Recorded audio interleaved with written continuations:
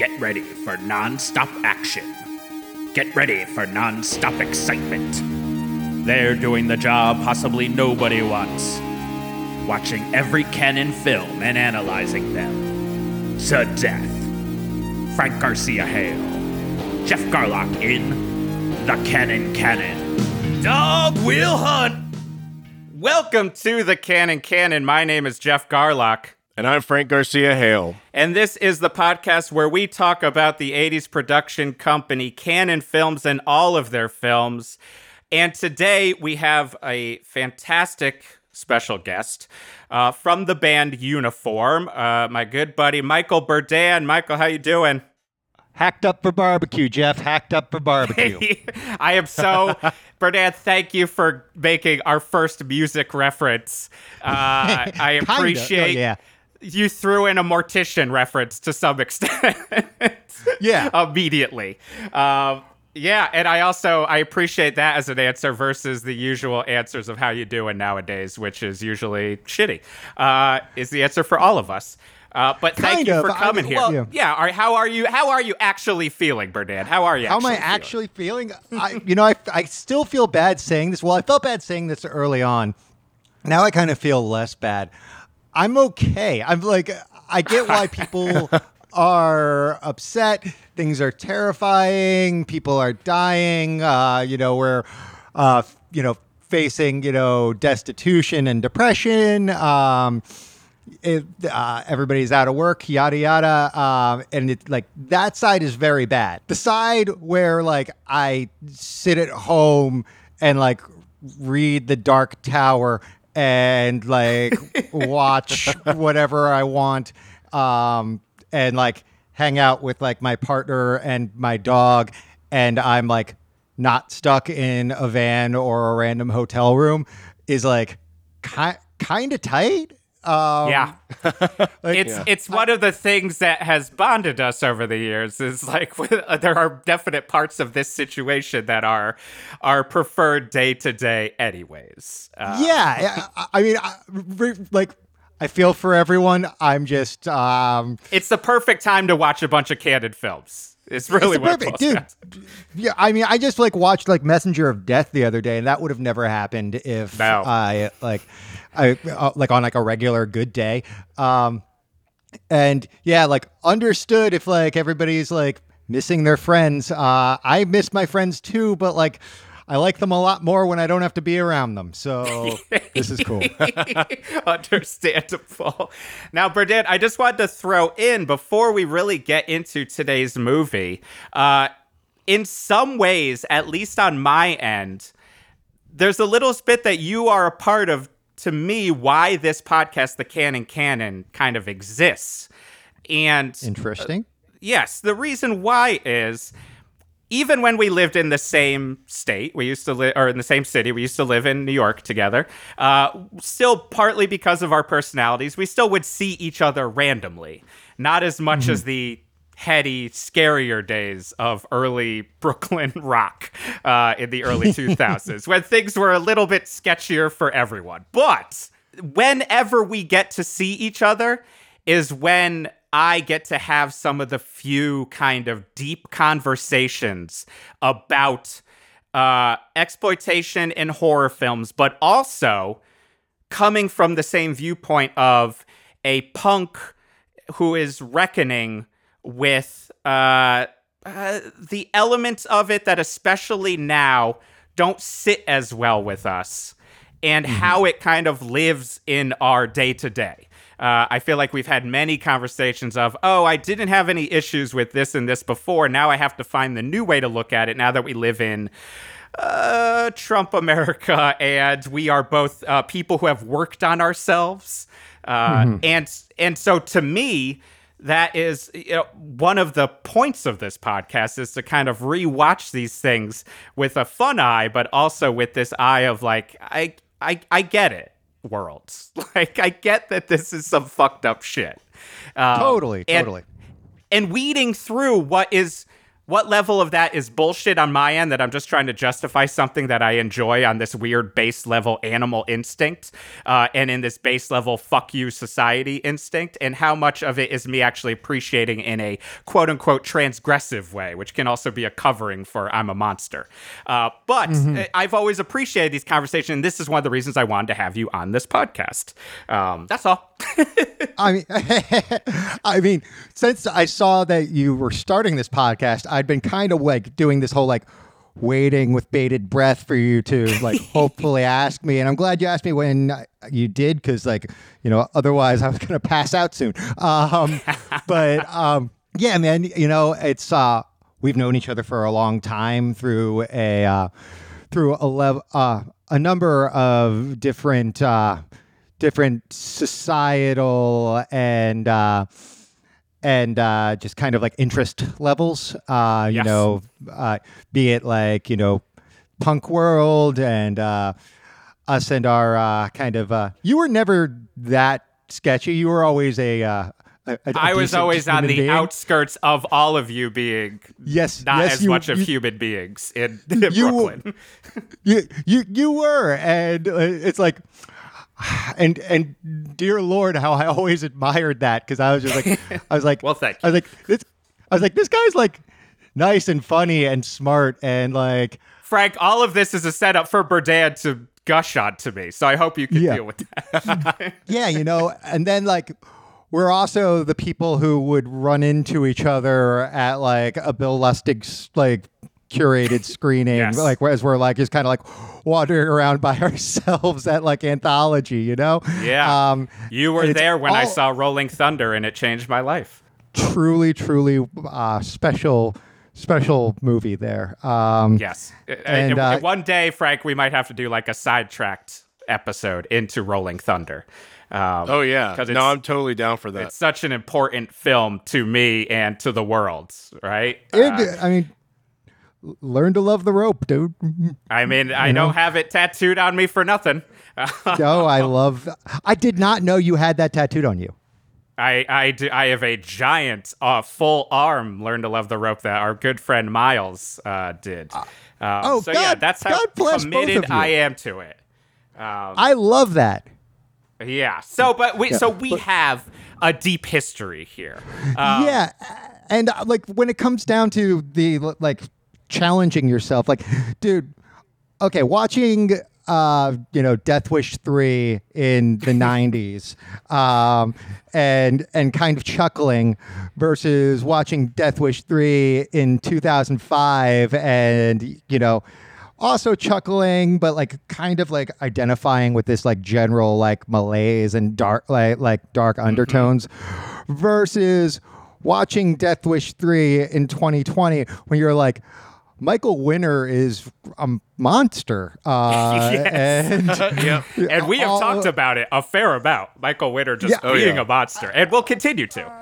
I mean, truly like horrible person, and and like the like not even subtext is just like like oh, I'm in like East New York, and these like these kids, these gangs, these like not white people are just like ruining everything, like, and they're killing everything. I guess we're gonna kill them right back, and we're gonna kill them a lot, Yes, it gives you a lot of pause when. That's the confusing part of being, I think, who we are. And again, why we talk about all this stuff. It's like I bought a Death Wish long sleeve shirt and still was like, what am I doing in 2020 buying a Death Wish long sleeve t-shirt? Totally. But what are you going to do? I mean, that's part of being a human being is kind of being this kind of multifaceted, being able to hold two ideas in your head at the same time and hopefully kind of weeding through what is the bullshit of it. I mean, totally. off of that, so to start to get into this a little bit more, like, so obviously film has been a big part of your life for a long time. Like, when you were growing up, because that's usually where we start, what was your relationship with the video store and Canon Films, basically, Berdan? Oh, damn. Well, My first movie was Phantasm. My father showed me Wow.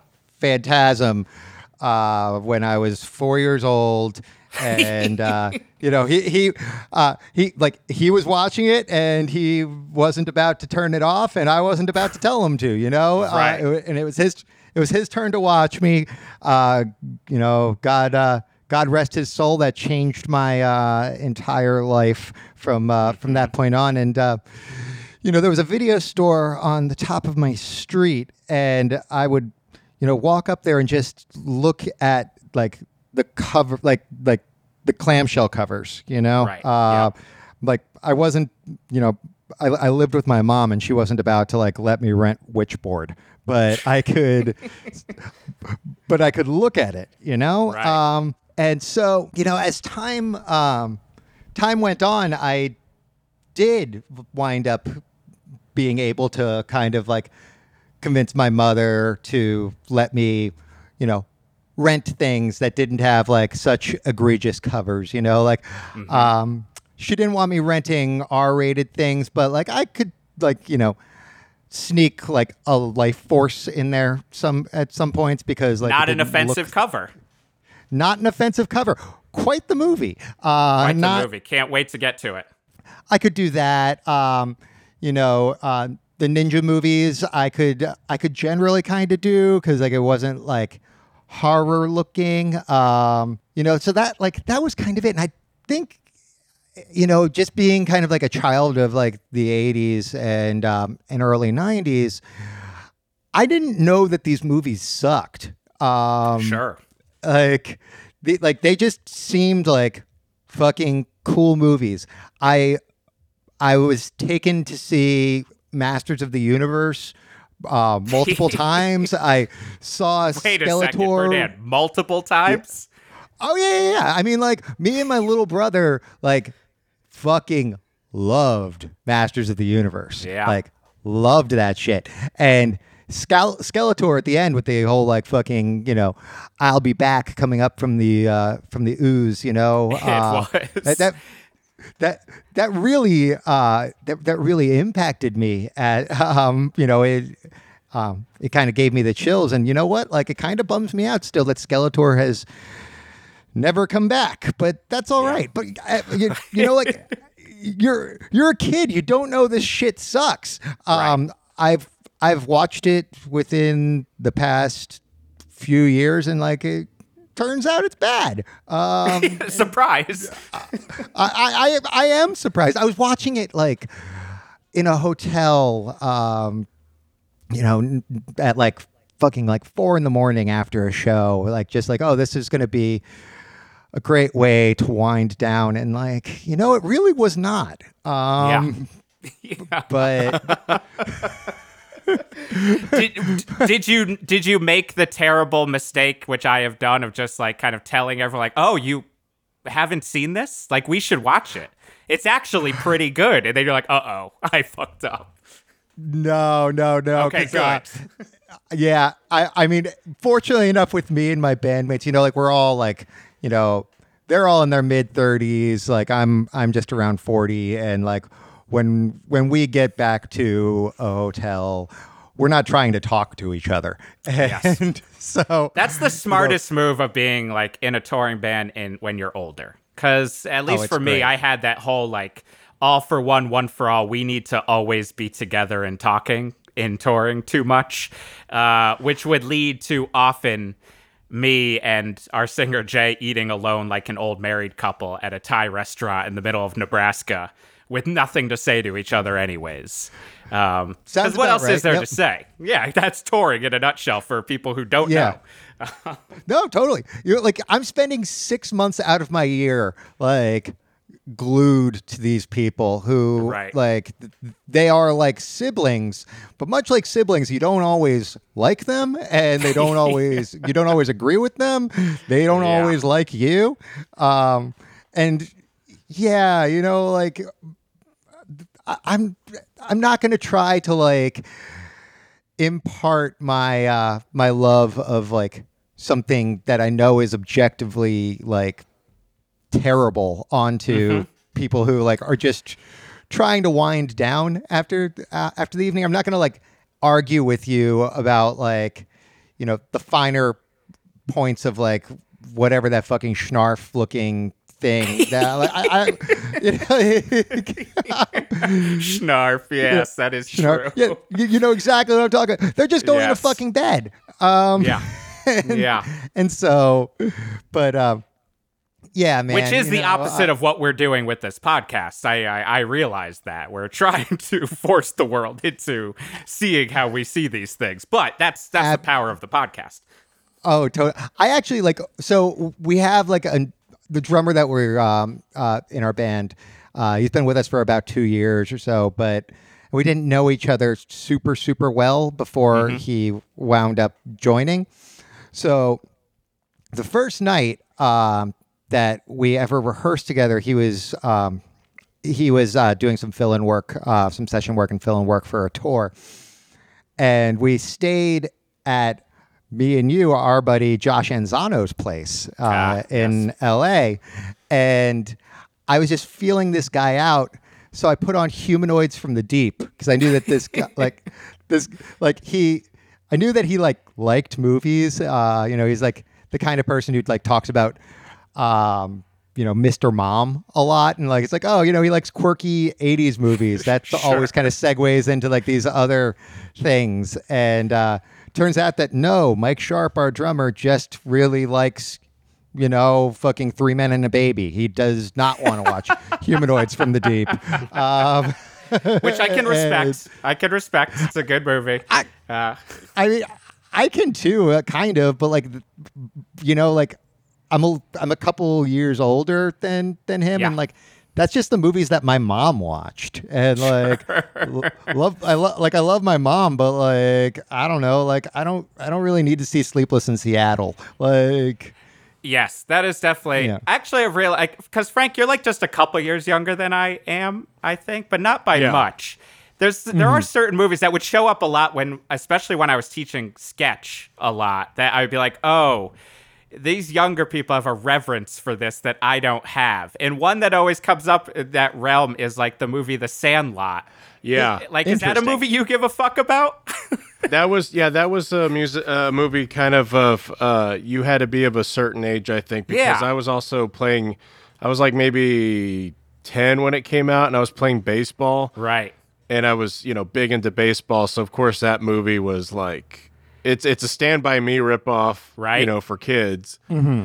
But it definitely was like one of those movies being like, oh yeah, fuck yeah. When I see people wearing You're Killing Me small shirts, all I can think is like, this is a cultural thing I missed because of age. And it is a lot like punk and hardcore, where like, if you got into it in like 94, you might like an entire different batch of bands than if you got into it in 95 or 96. I also like, I don't have the reverence for it like some of the people of my age. Like, I'm not going to be buying a You're Killing Me small shirt. That's the thing. I mean, sometimes I'll judge it by going through a Target and being like, what are the weird pop culture shirts? I'll be like, really?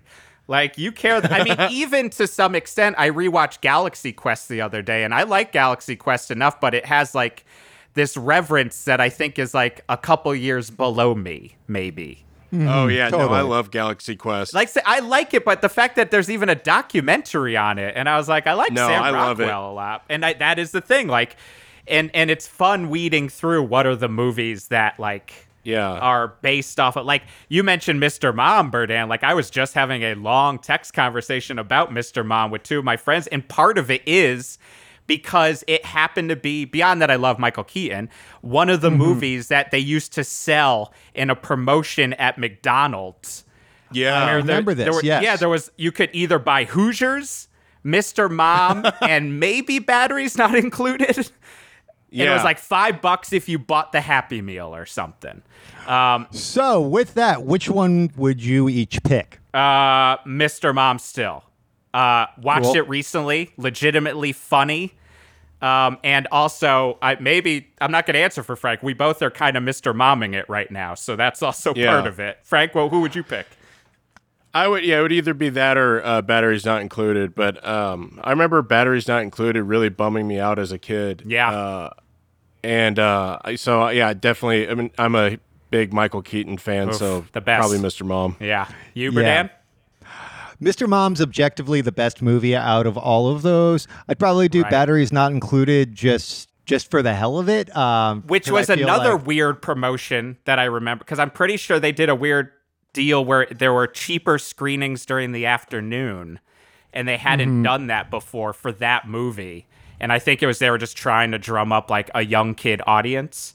Where it was like half price. It was like one of those, like, in retrospect, I was like, oh, that was a weird marketing manipulative thing they were doing to us. They were throwing all kinds of shit at us, like kind of like post like Short Circuit, ET. Like you have that. You have like all like you have like the nightmare that was Mac and Me. Oh, Mac and Me, yes. We just talked about it in our last episode, I think. I mean that's a movie that like should come up in a show like this. Yeah. Like what a cynical creation that horrible movie is. Yes, I agree. I could also, though, use this little conversation as a segue into the movie we're actually talking about today because of Hoosiers. So the movie we're going to talk about with you, Berdan, is Texas Chainsaw Massacre Part 2. I'm excited to get into it because I think also all three of us, and this might be the first time in one of these conversations, might have different levels of how much we enjoyed it.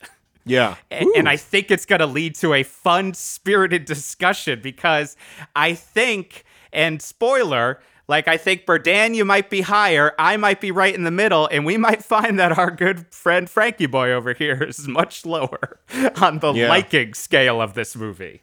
Interesting. Frank, do we have any TCM2 facts? We sure do. Is directed by Toby Poltergeist, but maybe didn't direct Poltergeist Hooper. Written by L.M. Kit Carson, who also co-wrote Paris, Texas with Sam Shepard. Sam Shepard. Sam Shepard. Which also, by the way, Shepard. That's a Sam Shepard warm-up exercise, acting warm-up exercise. Sam Shepard. Sam Shepard. Toy boat. Who was also married to Karen Black. Crazy. Interesting. Yeah. That not to already put a quick stop on it, but like that to me is the most interesting credit in this movie. Like anytime there's a crazy scene in this movie, all I could think was Paris, Texas. Like a completely like mind-blowing, beautiful movie. Yes. And then you're like, oh, and also Texas Chainsaw Massacre Part 2. It's just so intriguing to me. And I'm sure I will throughout just every once in a while just say Paris, Texas, just to remind us that's who wrote it. But go on. The same guy. Yep. So it was released August 22nd, 1986 with a $4.7 million budget. It opened in 5th place with almost $3 million in total, $8 million worldwide. So it did make a little bit of money back. Yep. So these were the top 10 films of 1986. We've gone over this before, but just to kind of give you a sense, number 1, Top Gun, 2, Crocodile Dundee, 3, Karate Kid Part 2, 4, Back to School, 5, Aliens, 6, The Color Purple, 7, Star Trek 4, The Voyage Home, 8, Ruthless People, 9, Out of Africa, 10, Ferris Bueller's Day Off. So, and 107, Avenging Force, right? Yep. And where did this land? At 87. Oh. It was beat by by Blue Velvet, another Dennis Hopper movie. Mm-hmm. Haunted Honeymoon. Oh shit, with Dom DeLuise. That movie's wonderful. Kiss of the Spider Woman, which we mentioned last time. Yeah, Oscar winner that neither of us can really remember. Yep. Care Bears Movie 2, A New Generation. Care Bear Stare. Got it. Yep. But this movie beat fellow Cannon film, A Runaway Train. Wow, fuck that. Wow. Yep. That's kind of upsetting almost. Yeah, I know. Yeah. Because as we've talked about, Runaway Train is like a quote-unquote good movie. Yeah. Runaway Train's like a film, you know? Yes. This is not a Yeah. film, but Runaway Train is a film. Agreed. Yeah. That's the weird part. Yeah. It also beat The Best of Times, Quicksilver, and Maximum Overdrive. Oh, wow. I just rewatched The Best of Times recently. Depressing. Oh, yeah? Yeah. Kurt Russell. And it's just I'm in a mode of like anything with Kurt Russell that I like haven't seen or have seen. Basically any Kurt Russell movie, I'll be like, all right, I guess I'll throw it on. Kind of depressing. I'm there with you. Yeah, I mean the guy's the best. So yeah, apparently, Tobe Hooper didn't want to direct this, right? Is what I think I read. He just wanted to produce it. Yeah, but then he says he couldn't find anyone to do it. So Yeah. Right. It was for that budget, they couldn't find anybody to take that kind of directing fee. A very low directing fee. I kept picturing how funny conversations between Menachem Golan and Yorm Globus must have been with Tobe Hooper. Like, because they are so full of life. And Tobe Hooper mostly, I know from any like documentary on horror, is just like, I don't know. And then I picked up a chainsaw. Like, he's just so low key. And just picturing them just yelling at him. And the fact that they did not really like this movie might be the first one we've read where they didn't like it. It's just crazy. Yeah, I thought that they like did not get along with Tobe Hooper. I think they didn't because they wanted a horror film. Yes, and he gave them a black comedy. Yes, he did. Yeah, and so that's the thing. Like, he kept like, I think the whole time this is like one of the first ones we've encountered. I think, Frank, that it sounds like it got out of their hands, maybe too much. And they're bummed on that. I mean, they're generally seem to be affable. We love film, but apparently Tobe Hooper broke them on this one a little bit, which is great. And I get it because it's not a horror film, really. No. It's. I'm not to kind of show my cards a little too soon, but I feel like this is kind of like the Gremlins 2.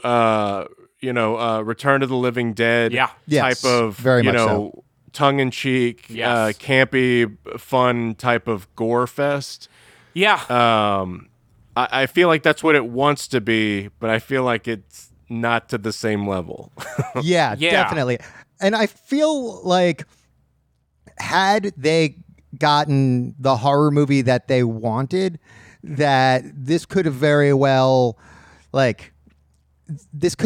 tumbled, and we might not be talking about it at all. You know, like look at look at TCM 3. Look at the Matthew McConaughey one. Like those movies, like the Viggo Mortensen movie, I thought was fantastic. And the Reese Witherspoon Matthew McConaughey one, like. It got a lot of shit, but like it was cool for like a 3 a.m. on Showtime type thing. They're fine, but it doesn't really occupy like any worthwhile cultural space other than like, hey, do you know these movies aren't as bad as you heard they were? Where it's not like it's not the Leatherface Texas Chainsaw Massacre Part 3 is not like, to me, say Psycho 2, where like when I was a kid I was like, it's fine, and then recently I've been like, I think I actually might think Psycho 2 is a pretty great movie. It's awesome, yeah, and like better than everyone thinks it is, versus like Leatherface Texas Chainsaw Massacre Part 3, and I kept thinking about it during it, it's just fine. Like there's a couple, it's a little bit more touching on like the venial aspects of the first one, but ultimately it's just okay. Like you watch and you're like, that wasn't bad.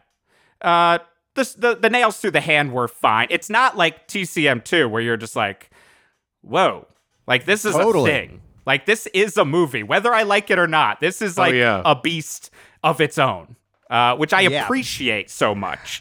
And you come from making like this is it's like fucking 15 years after the original, but the original is like one of the darkest pieces of genre cinema that like, I mean, people have tried to kind of get close to that, and like you can't cross the line into like you can't get like darker than that without just kind of like turning into fucking like George Buckery, like fucking transgressive dork, you know? Yeah. Like you go from fucking like high art to fucking loser real fast. Yeah. And Yes.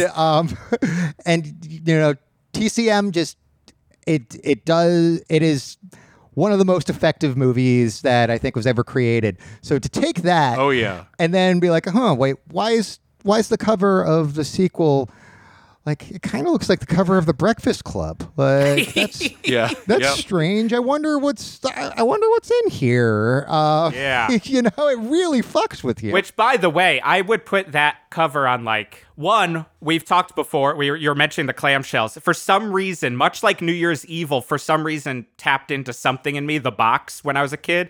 The cover made me always feel slightly nauseous, which is interesting for it being a funny cover, like in a joke parody cover. Yes. But I think part of it, and I'll get into a lot throughout this, was a gut reaction to Bill Moseley as Chop Top. It just looked nauseating to me, which is also my general feelings on Bill Moseley in this movie, and I'll continue on that later.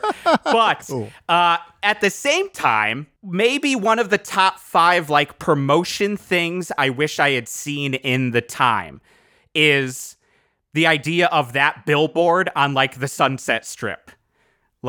Hearing about just picturing driving down and seeing a giant cutout. It's the same. It's on the same level, and it's too canon as seeing the Cobra giant billboard. Where I'm like, this is a time I wish I lived in. Definitely. Even though I did live in it, but I was 8, 10, whatever the fuck it was. Because it's such an interesting. It is a fucking fun idea.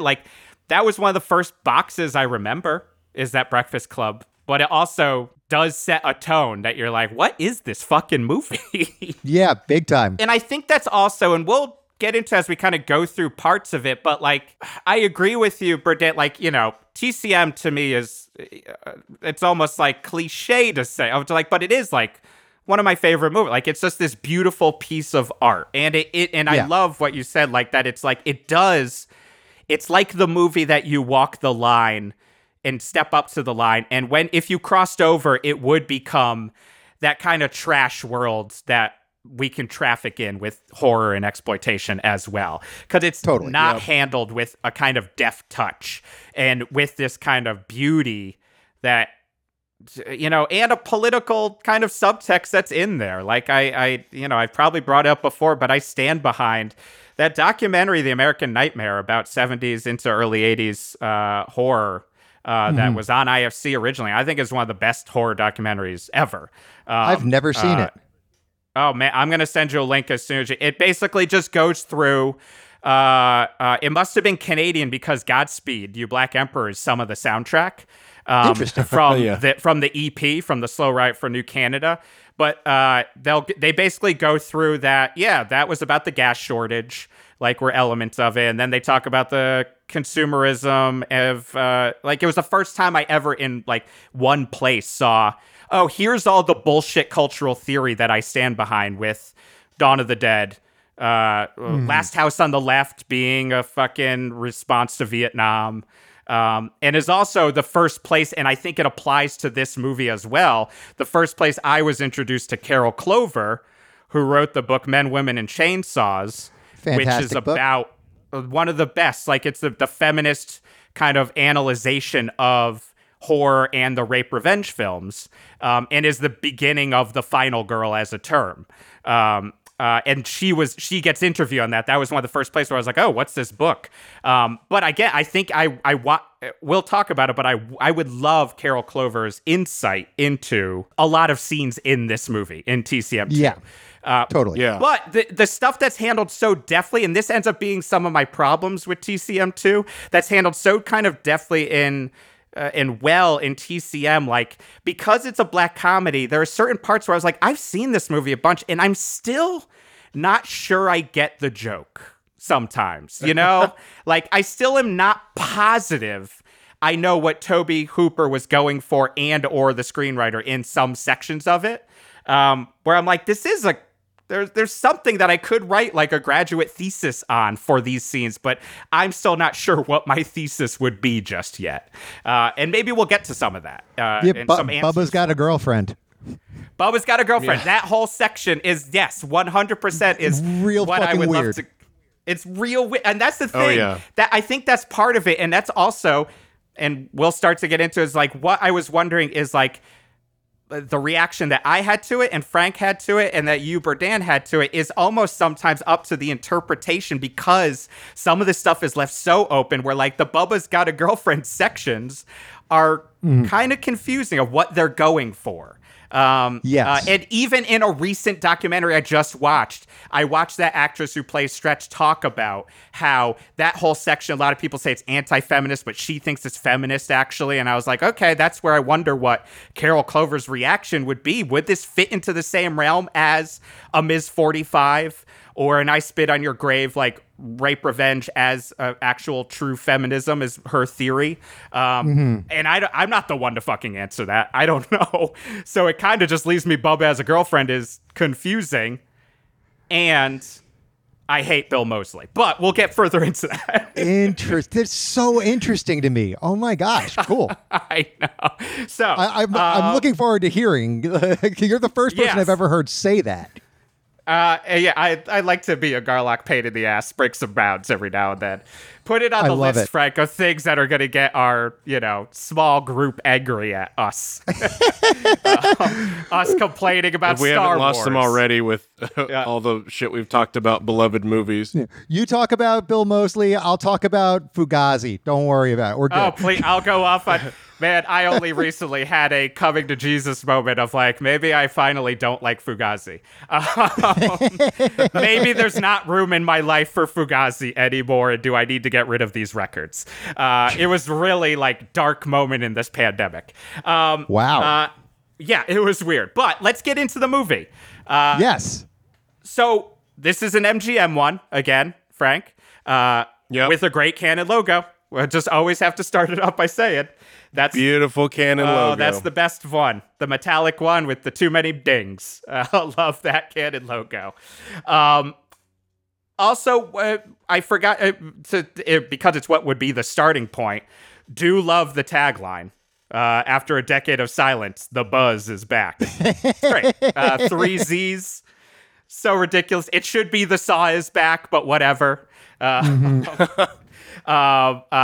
It kind of lives in the same world as the Phantasm 2 sort of taglines, like, after 10 years, the secret of Paragorn Cemetery, I've been remained locked, like all the shit that I love.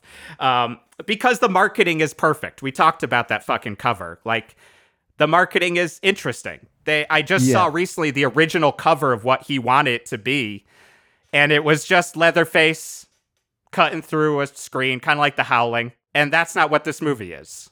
No. Like, I guess I'm going to just start on just a little tiny bit of, I guess my overall thing with this is I think I might like the first half better than the second half, which is actually the opposite of how I look at TCM, the first one.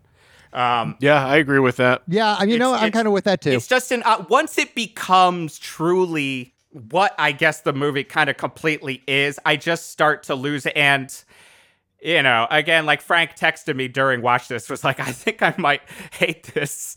Like, this is feeling like a slog. And again, I was blaming it on Bill Moseley because I think it was right when Chop Top showed up. But just the first half, I think, gives a bit more of the promise of what this movie is. Yes. And I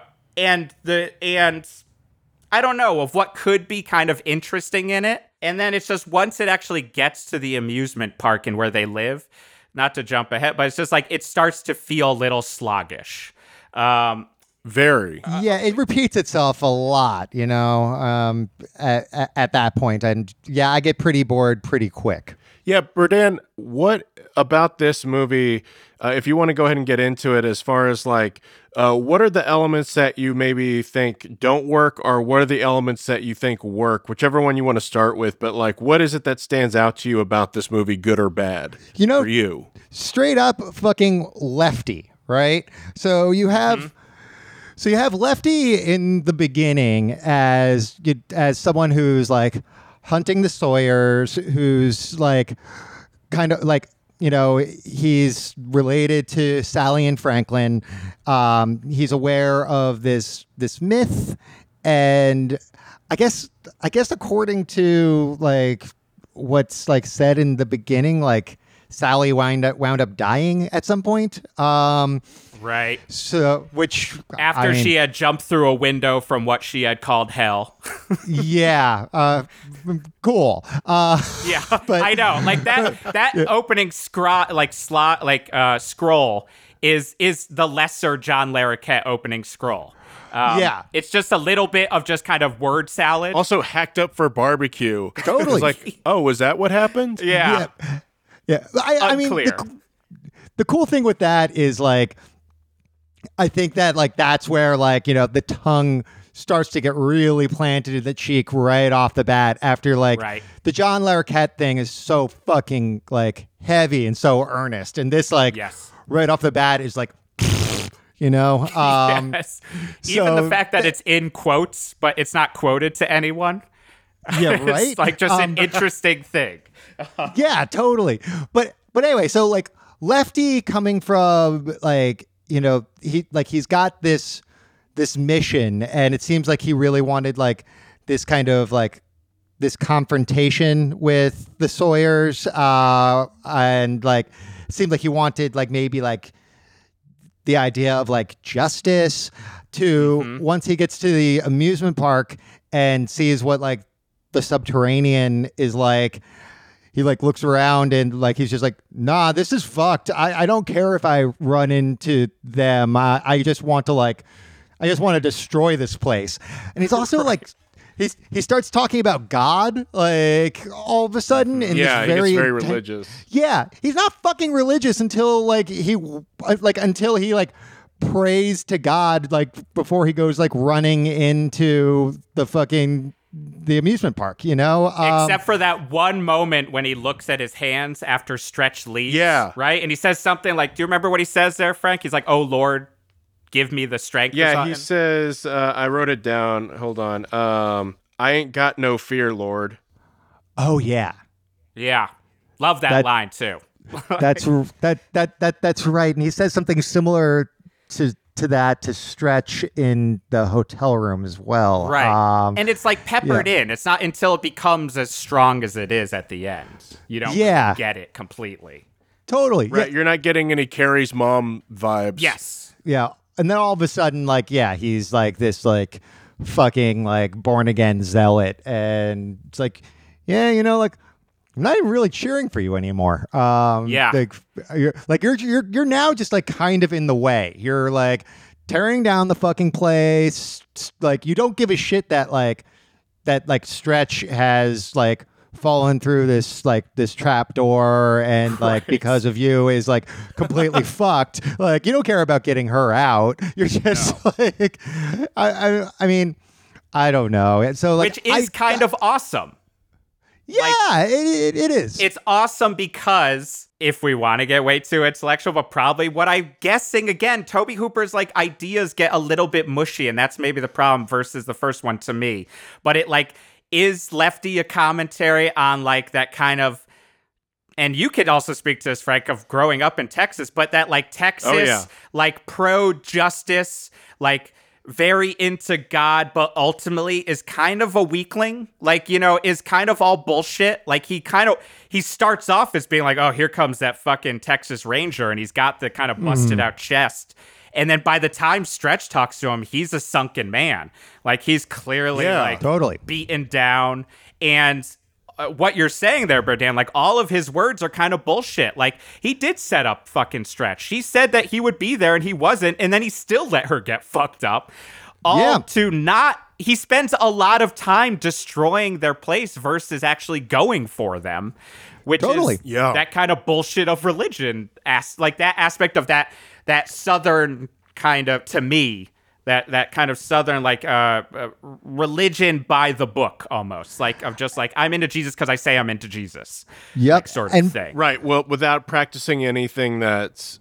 Jesus would have said. The fundamentals. Yeah. Yeah, totally. And so much, like, along, like, the hypocrisy lines, like, you know, when you take it to this whole Christian idea of forgiveness, like, don't worry, I'm going to, like, do it, like I fucked up, I'm going to do it right this time. I fucked up, I'm going to do it right this time. You know, like Lefty gets a number of chances to like not be an asshole. But like even at the end where he's like, I'm going in to save this woman who I fucked over, he goes, yeah, never mind. Like, like, I mean, like, he's a jerk off, but and if he was played by anyone other than who he was played by, the immortal Dennis Hopper, and if it wasn't for him, if it wasn't for the Chainsaw Store. And like everything that happens there, which is possibly like the best proto Twin Peaks moment there ever was. Oh hell yeah! I love that scene. It's unbelievable. Like that scene redeems, like it redeems him. It redeems the character, because otherwise I just think he's just fucking annoying and in the way, and the movie's just all about Stretch. It is. Oh, my aching banana. Yes, that line is great. What is the line again? What did he say? He goes, oh, my aching banana. Oh, my aching banana. Yes. What a fucking line. But also, like, that moment feels like the odd tone that can sometimes, it does feel Twin Peaks. And it is the interesting part of, like, Dennis Hopper's career at that point. Like, that year he had Hoosiers, Blue Velvet, and this come out, but also kind of right before that, I think he was in a slump, because there is a bit of like, why is he in this movie? Did he want to work with Toby? Did he just need money? Because I mean, he's got a fucking up and down like life just in general, which, as you said, like adds to the mystique of Lefty. Is like, I don't think it would work with anyone but Hopper. Like, I mean, like some of that shit, you're just like him screaming, like even though he was so ineffective of taking down their house, like I also could watch him yelling for hours. But imagine if he was fucking Brian Dennehy. Imagine Brian Dennehy as fucking as Lefty, and it's like, that'd be amazing. It'd be cool, I would kind of like to see that okay. variation. But I think, and I also like, I do love that chainsaw, him buying the chainsaws, because it reminded me of recently. And I have kind of a go back and forth relationship mentally with Joe Bob Briggs. Like, I love him, and he definitely is like, kind of old man horror guy sometimes. Everyone's just like a little too borderline, like libertarian. Then I'm like, oh, okay, man. But I still do love Joe Bob a lot. Totally. But he was just talking recently, and he was just like, he was either talking about that scene specifically or another chainsaw fight scene, and he was just like, chainsaws are the worst weapons. He's like, you throw literally anything at the chain and it will get knocked off. Like, he's like, there is no point. And even when Hopper like picks the big one and then picks the two small ones, watching him try to hold all three of them, I was like, yeah, they're also so crazily cumbersome. Like, he doesn't look comfortable, but it's great. Slows him down. Yes, just like they're just heavy, ineffective weapons, but it's also fucking Chainsaw Massacre. I also love, in relation to Lefty, that, like, I kind of must have glazed over who he was trying to revenge. The fact that we find out, like, or reminded at least halfway through, that he's revenging Franklin, who is arguably the most annoying character in TCM1. Yes. I think is kind of beautiful, because it's also like, we've been watching this guy struggle with all this for the one person in TCM that I was like ready to die. Like, the one person that you're just like, God, shut the fuck up, Franklin, which is what his character is. But I kind of love that they made it the most unlikable character was the one that he's revenging, like kind of forgetting about Sally, etc. Yes. Also that they moved the body they moved their whole house into this amusement park where they just have skeletons as far as the eye can see, just an amusement park full of skeletons propped up as if it were like a Universal, haunted Hollywood Nights type of thing. And then they... I thought that was funny that they just kind of had him there, and it's like, oh, so the bodies from the first movie, they were using one as a puppet, but like, yes. They're just having Franklin there, just sitting there, just being like, yeah, let's move this body over here too. Look, man, you bring around furniture, you like a good piece. I mean, hundreds of miles away, like, like hundreds, like it is. not close, the locations between the first and the second movie, and you know, from south to east Texas. It's like when you're on tour and you just think, we've got 2 shows in Texas, and you're like, God damn it, I did not plan on these things so far away. Yeah, exactly. Like, there's a big difference between oh, I've got a show in Austin and then I got a show in San Antonio, to I've got a show in fucking El Paso and then I've got another show in Houston. Houston. Never had a good show at Houston. But I've had a couple, but I've also had a couple very bad ones. They're mostly bad. Even when we were there with Death from Above, the only good part was we played in the small room next to Cradle of Filth and Arch Enemy. Interesting. As soon as we were done, I just walked across, entered a door, and I was like, "Hi, Cradle of Filth." I would never watch you otherwise. It's my birthplace. Yeah, exactly. Yeah. So Frank, just to how does this because I feel like there is a lot of, in this one, even some more in maybe confusing Tobe Hooper writer things, where I was like, oh, are these scenes commentaries on who is ruining Texas? To me, is it the yuppies coming in at the beginning, or is it the locals who wrote it? Whatever. As a Texan, how do you feel about this movie? I actually got very nostalgic. The first half of the movie, I got very nostalgic for home. And the Shiner beer is in it, and I fucking miss. I mean, I can get Shiner beer here, but sure. Man, that was my favorite beer when I drank a lot. It was my beer of choice. There were parts of it that I recognized, and the thing that really stood out to me was the Red River rivalry. Oh yeah, where when OU and Texas would play against each other. I went to school in Denton, Texas, or to college in Denton, Texas, at the University of North Texas. So the OU people had to go through Denton to get to Dallas for that game, and it was the fucking worst. So while I was watching that, I was like, "Oh yeah, this is accurate to the kind of assholes who would drive down from Oklahoma." Right. And you just have, and then you have people coming up from Austin that were huge football fans too, and it's just the worst of the worst, just coming together and just infecting the area of Dallas. Right. Just being the worst fucking people ever. And I could give 2 shits about that game. But I thought that was accurate. And then man, I really wanted her ZZ Top shirt that she had. Sure. So good. At the beginning. She kind of also reminded me of my friend Jackie Johnson. She kind of talks like her. If you know Natch Butte, the podcast, one of my friends from back in Texas that I knew there and is in LA. But there are elements of it that I'm like, oh yeah. But as far as the commentary goes, it's pretty murky. Yeah. Well, because the beginning starts with those high school kids. I guess. I mean, the usual. I think they were time. college. They were, according to Wikipedia, I think maybe high school. Okay. Which is I thought they were college kids because they were like screaming hook 'em horns and shit. But 2 high school seniors, Buzz and Rick. Oh, Rick the Prick. So, Rick the Prick. But like them shooting the signs about like kind of like the old history of Texas. See, that's what bothered me, being like, these signs would not be in North Texas or Northeast Texas.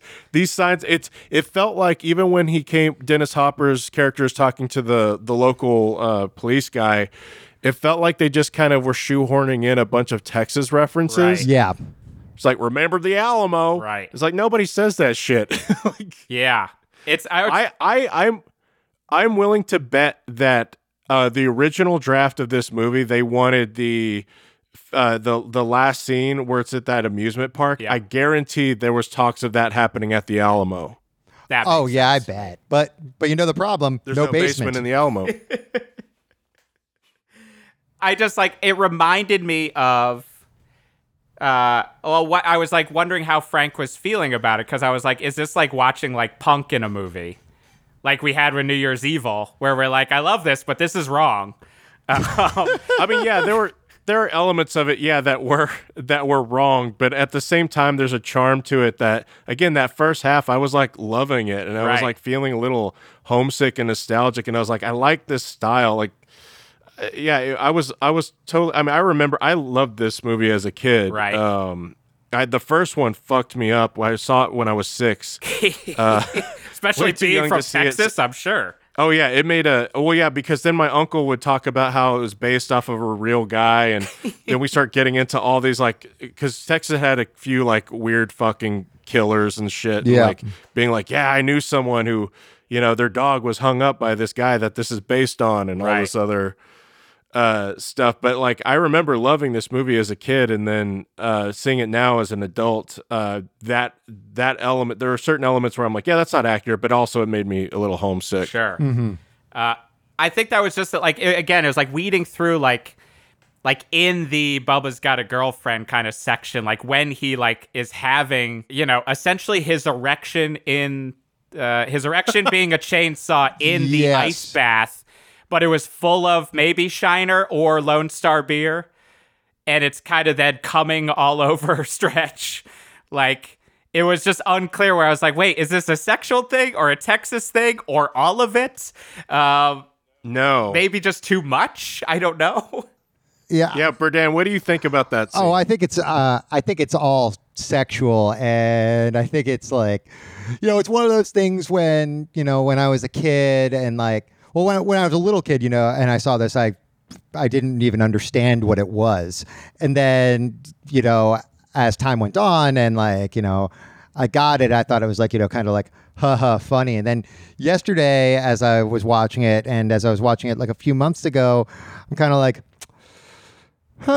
man, it's just women having to fucking say the right things in order to like keep themselves safe around men. But like, and at this point, it's like Leatherface is almost posited as like a good guy, and it's like, so it takes this like weird turn where he's like, oh, he's not all that bad. Like, he's going to like let Lefty live if she like fucking, talks dirty to him and lets him rub his chainsaw on on her. I felt so uncomfortable for the actor on that part. It's fucking it's so, I think like, and I don't necessarily think that that's what like fucking Kit Carson was thinking, and that was what like Toby Hooper was necessarily thinking. I think we were just dealing with a different part of like of history, and like history in like, in art and history in cinema and history in the written word, where like and in life, where that kind of shit like kind of it flew. You would never get that today, and not just because like people are like uptight, but because you have to actually think about what this means. Right. And it's like, it's fucking gross, like real gross. That being said, I'd be lying to say that I didn't chuckle at it for years and that it's not effective. So it's dark. Well, that's it both works in the time period, but especially now, and especially as older men in our time period. It's like it's what I think you say is like the language of like, that's how you have to survive. It was like really hard to get through now. Like, it's just like, yes. we've finally as a society come around to have enough of a spotlight that we should have had earlier on that, and it again, that's where like it's above my pay grade to some extent, and why I would love to hear someone like Carol Clover's like interpretation of that. Whereas like, like even when I read her interpretation of I Spit on Your Grave in Ms. 45, I still am like, oh, I get what you're saying, and I still don't really want to watch that. Like, totally. Same with like They Call Her One Eye. Like, like there's only so many times I really want to watch They Call Her One Eye, and that is once. Yes. But I also feel the same way about Last House on the Left. Like I that's a movie that I've never, like, I appreciate it so much for its point in time and what it does and did, but it's really still a hard movie to watch ever since I first saw it, where I'm just like, I can appreciate it from afar. And in a different way than, like, recently I was just like, something about Basket Case came up and I was just like, ugh, Basket Case just makes me feel gross. But not in that way of like Last House on the Left, where it's more of just that, what you were talking about before even, Berdan, that sometimes that fine line between like, this is art and then this just might be a scumbag making a movie. Yeah. Like, especially New York and especially Hennelotter, to me. Oh, You know, like Lustig himself lives in that world too, and I love him. Like Maniac is such a complicated movie for me to watch, but I do love it. But I know also why I shouldn't, to some extent. I mean, I think the difference being kind of Lustig knows the buttons that he's pushing, knows why the things that he's kind of that he's pushing on will be effective, you know. Where Helen Lager's like, he's just a freak, you know. Lustig is to Larry Flint, as Hennelotter is to Al Goldstein. You know? I love this is a fantastic analogy. Just because Al Goldstein was just a New York perv. Like, you know, Screw Magazine is just like the answer of just like, oh yeah, no, porn is gross. Like, versus, there's arguments to be made, whatever side you stand on, for Hustler. And that's the best art, and that's also the best horror. And that's where, like, yeah, again, Hennelotter and that kind of world of, like, the New York kind of grimy street like, melt movies and any of that stuff just starts to feel like, oh, this is the parts of grindhouse world that I need to stay back. Stay with grindcore. These are the parts of it's Hennelotter is to porno grind, as William Lustig is to napalm death. Maybe not quite napalm death. That one doesn't work as well. But let's say Discordance Axis. Yes, Discords, that works great. But yeah, like, I just think, like, I don't know, that scene, that whole section is so interesting, but it is, out of all of it, it's the language of Lefty that stresses me out the most. Yes. And, like, what can I do? What are you, it can be good, like, whatever the wording like, all of it is like, this is the reason the word problematic was created. You know what I mean? Big time. And dude, there's so much there. Like everybody who has, every interaction she has throughout the entire movie is fucking horrible. Like LT, the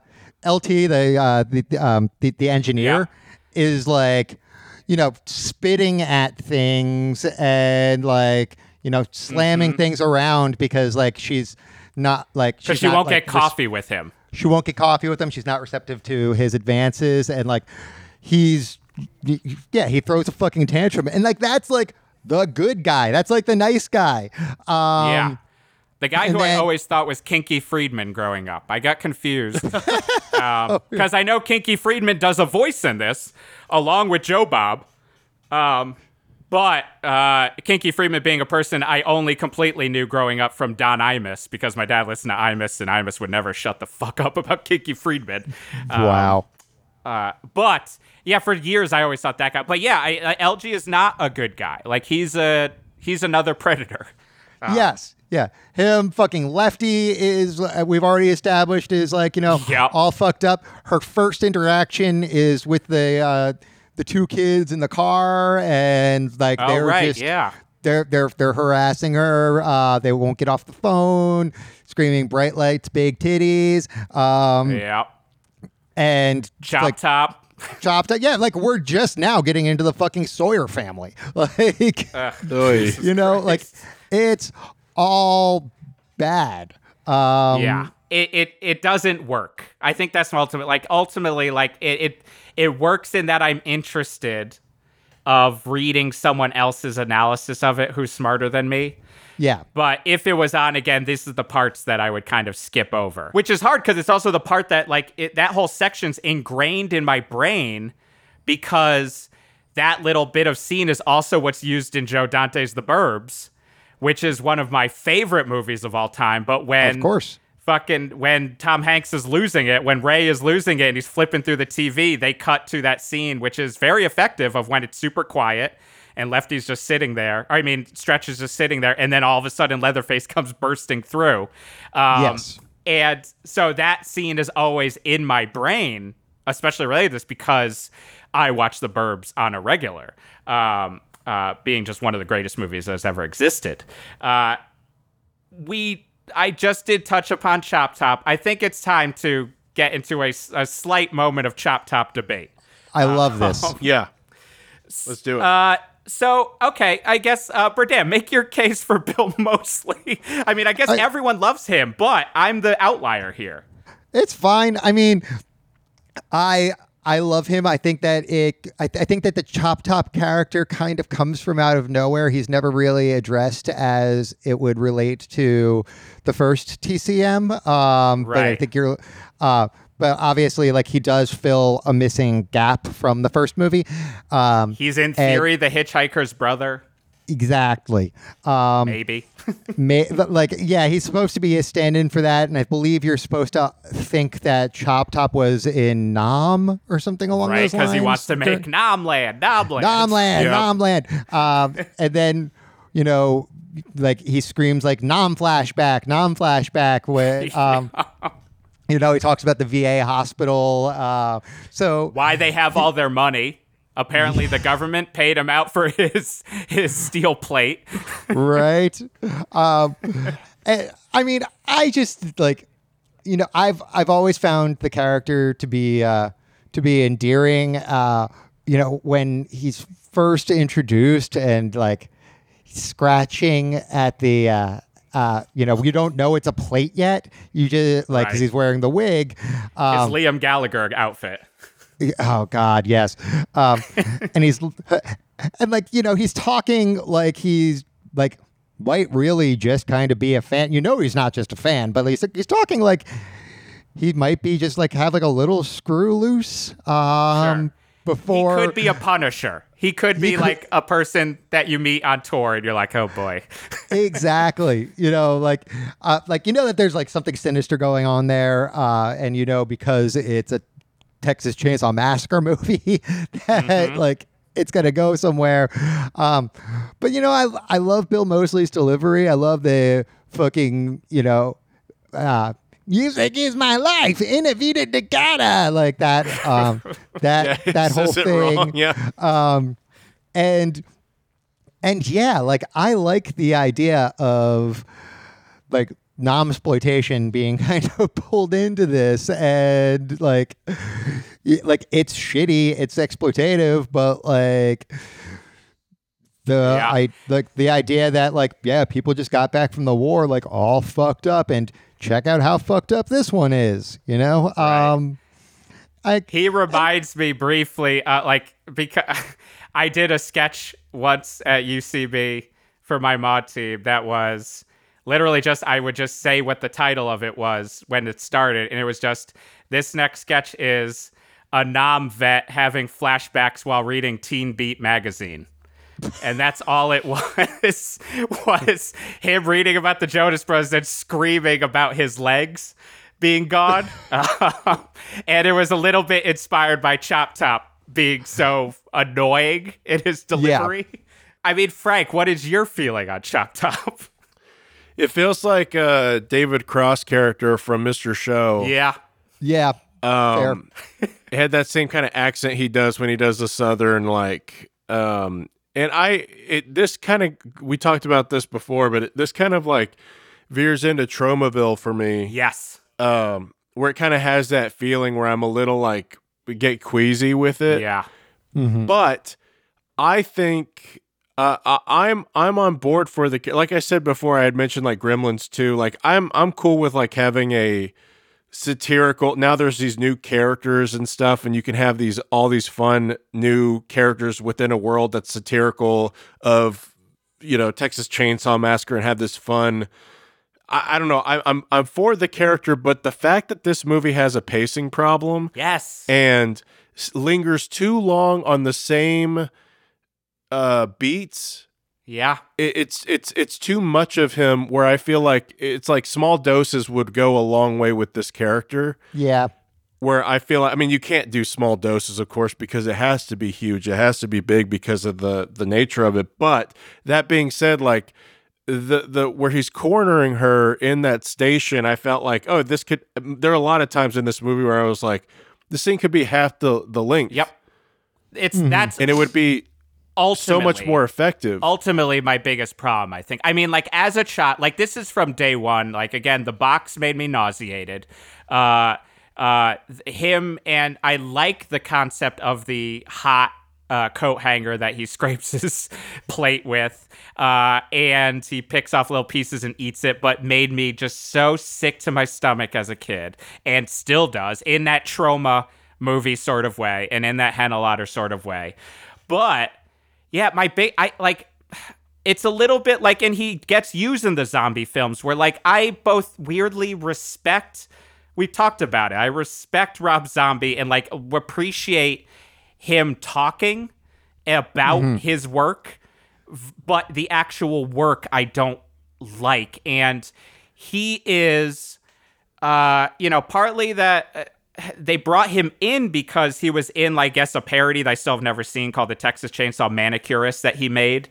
Right. And he just kind of goes off and plays the hitchhiker character. But he reminds me of, he's like the Judd Apatow films of horror, where it's just like, or even the Ghostbusters remake, where it's just like, can we cut down some of the ad-libs? And it's what you're saying there, Frank. Like, because once especially we get into the Sawyer household, that is part of the tropes of TCM, is the kind of insane rambling style of each character. And I love Jim Cito. I love Cook. Like, he's one of my favorite characters, and was my favorite character, I think, actually, in the first one. He's kind of cute. Yes, he's kind of cute. I just have a little bit of a TV crush on him. But I've always liked him as the reluctant killer, but also the one who is maybe the most fucked up of them all, because he's trying to hide that he isn't. Totally. Especially in the first one when he's got Sally in the bag and then he bangs her on the head and kind of does that weird little laugh. And he can't stomach killing. But once you get Chop Top talking, and then him talking, and then Leatherface just grunting, it just ends up being those bits where you're like, this Judd Apatow movie would be great if it was an hour and a half. Like, now we got like a 2.5 hour movie. And a lot of those scenes, I was like, pick one. It's like Bill Moseley is the stand-up who takes an improv class, Frank. He's got to get all of his lines in. He came up with 8 different lines.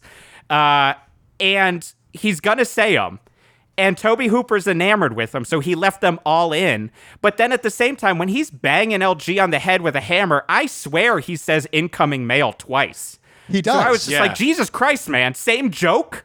Like, cut it. I got to get out of here. I got to get this thing moving. See, I think of that like kind of like a swan song, though, where it's just a repetition, and the amount of time that it goes on for is what kind of what gives it its its strength, and what makes it so nauseating.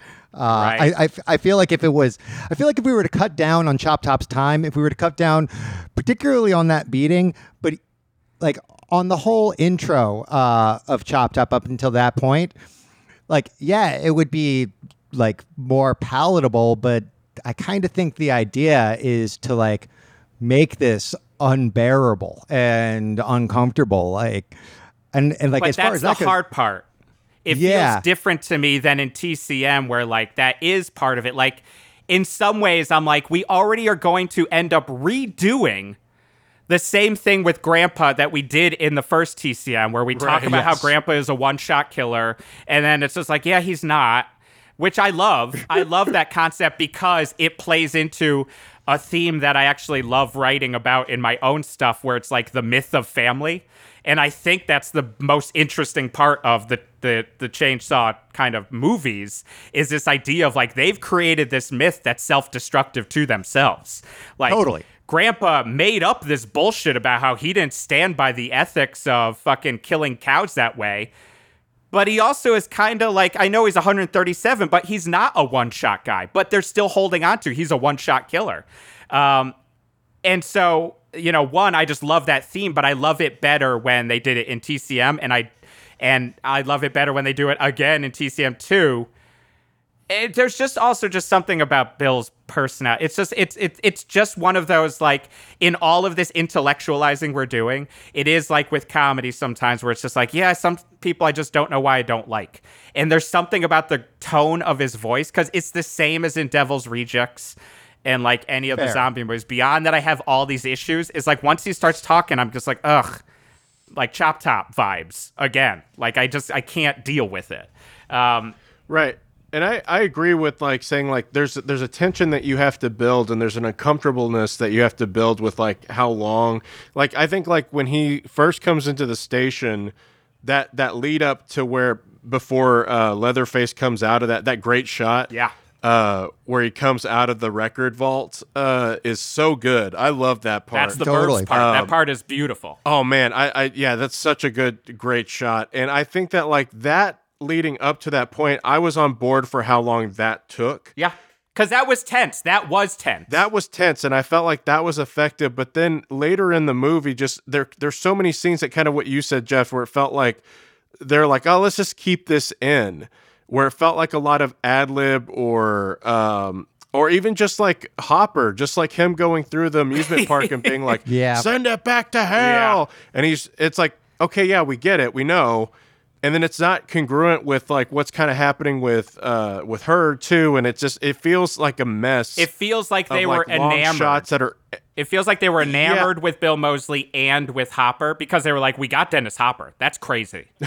Right, like, he's going to be in fucking River's Edge and Blue Velvet the same year. like that's insane.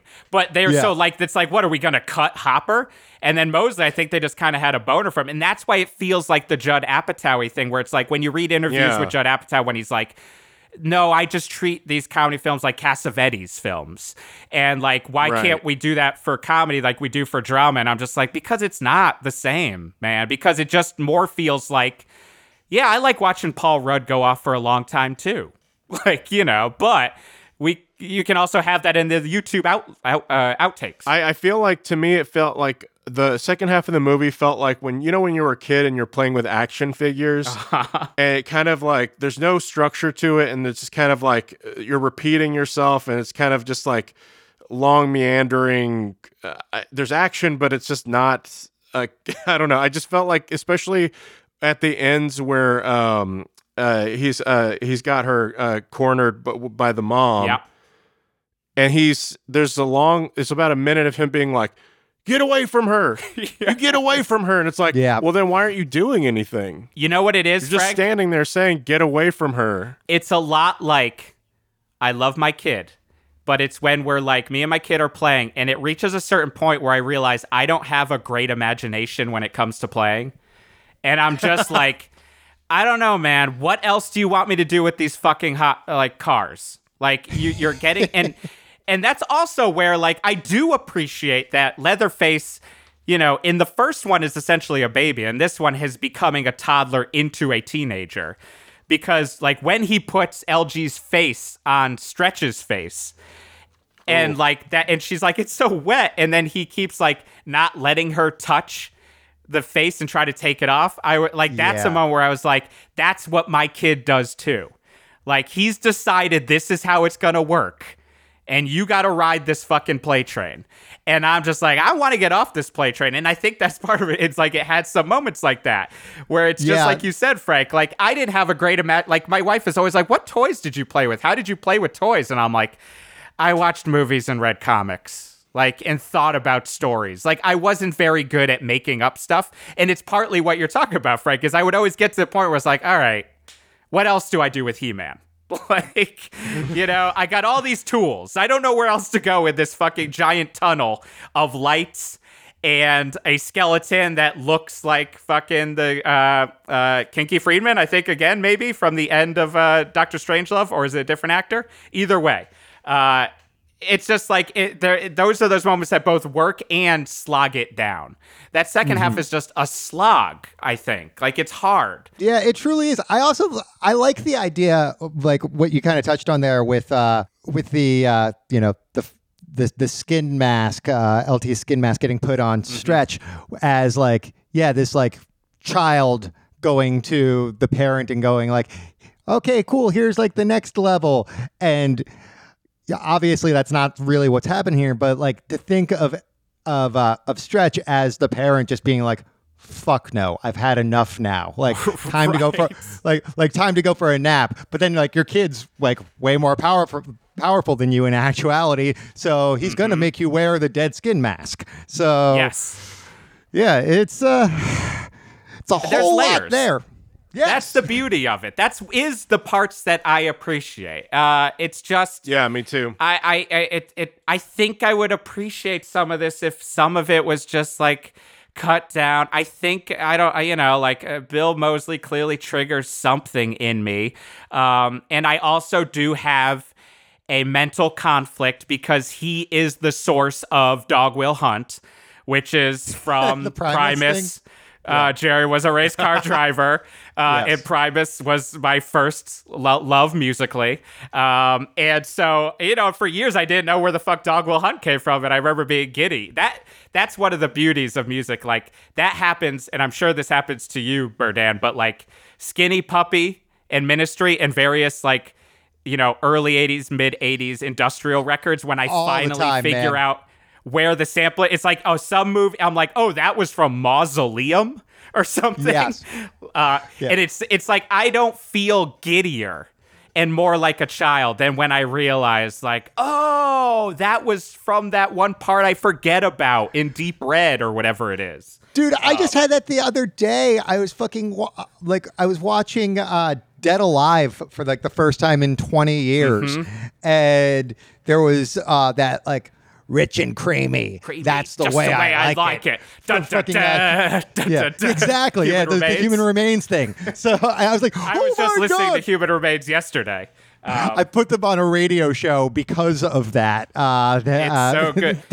And there are other ones. That's another one. Like, there's another sample on that. Not to get too far off track, but that's just like, maybe it's just Clockwork, but it's like, we came here to wreck everything and ruin your life. Or is it like for Romper Stomper or something?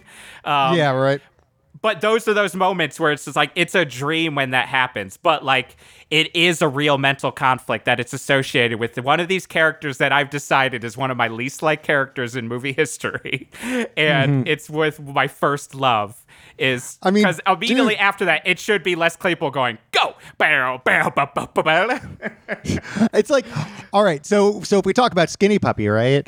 Pretty much like, Kevin Key's favorite movie is clearly The Tenant, and like that, like it's sampled from here until the fucking end of time, and it's like, like the shit works, but at the same time, I don't want to watch a Polanski movie again right now, and like hopefully not really ever, so like.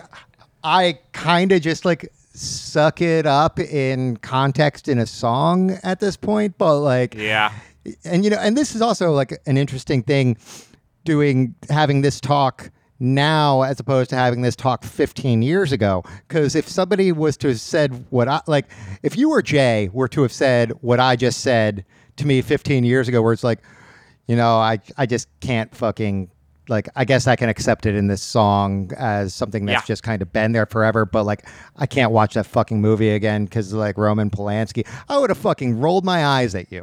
And, and so I'm grateful that we, that we live where like in this time now, and that like, the idea behind this show and, these conversations is to like, like go to these postmodern places and like see how far like we can analyze this and should analyze this. Like, it's right. It weirdly is cool. that in that aspect, it's caught up where it's like, it's something I think we would talk about, is that like, I always felt that like, it's not just a justification for wanting to watch quote unquote trash cinema. Never felt it was that way, but like that because I was like, well, that's the one of the biggest reflections of society, and is able to be kind of analyzed even it easier, or not in a more interesting way than being like, let's just go over fucking every movie we've gone over 1 billion times, and especially now, like, this is the first time where it's like, yeah, we're analyzing this stuff in this truly postmodern world of like a mental awakening. Yes. And every day I think it is a good thing that I have to, and even in this, you and me, Frank, we constantly, like, in our podcast are going through these, like, all right, what line will I be able to continue to walk on, and which line do I have to, like, now stop? Like, with Right. whether it be Avenging Force or the Death Wish movies, or, like, at what point, because I've also never been the guy who's just been like, I just watch the most fucked up shit ever, and if you can't deal with it, then fuck you. But, I do think it both is hard because we don't want to completely deal with it, even as people who want to. But, like, I'm doing a thing where I listen to every one of my records in alphabetical order during this pandemic, and there are certainly ones I've gotten on where I was just like, oh, how do I feel about this black metal band now? Like, like what Totally. level of National Social, or even not to date it, but I was like, oh man, am I gonna dread getting to Nation of Ulysses now? Like, Yeah. that Ian Savonis is doing something like, and I didn't even go on a deep dive of it. That's almost some days why I'm like happy to be like, I don't know much about a lot of those Italian directors. Like, let's just leave it at that. Like, See, Argento's fucked up enough. boy. Don't take him away from me. John Carpenter, do not do anything that is going to ruin this for me, because I am going to freak out. Totally. Yeah. I think it's important to wrestle with the fact that, like, our tastes are whatever our tastes are. And I very much was one of those people who, will watch like August Underground stuff, like, to kind of like say that I did, like, Yes. like, what's the most extreme, like the furthest I can go. But with that, it's like, all right, like, why am I doing this? Am I doing this like to say that I did? And like, part of it is this like weird, like, macho, like, check out how far I went, that I can, like, then, tell people about. Right. And then part of it is this, like, kind of like fascination with, like, how extreme things can possibly get. And you have to kind of, a lot of the times, the people making that stuff, like, all right, cool.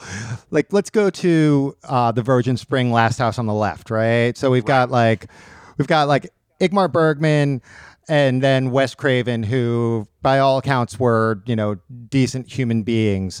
Even like, Miss 45, like, and Day of the Woman, I Spit on Your Grave, like, Yes. like Mir Zachariah is supposed to be like a really kind of like decent, like, all right guy, but then, it's like, well, what if they're not? And Yeah. I feel like it's okay to be a decent person and to, like, make really fucked up things, but, like, you've got to fucking account for what those fucked up things are. And Yes. like, and if you like, really dark shit, like, man, I can only imagine telling my fucking like, trying to like justify to my partner, like, why I like, fucking Last House on Dead End Street, or Right. or what's it called? Yeah, like Day of the Woman. When it's like, oh, well, like, he didn't really mean that. It's like, no, dude, this is like a man made this shit. And like, no matter how decent of like how well you're intentioned, like it's not really cool to speak for a woman in that regard. And like, it's cool. Which is why at this point, I think Fugazi's Suggestion is a weird song.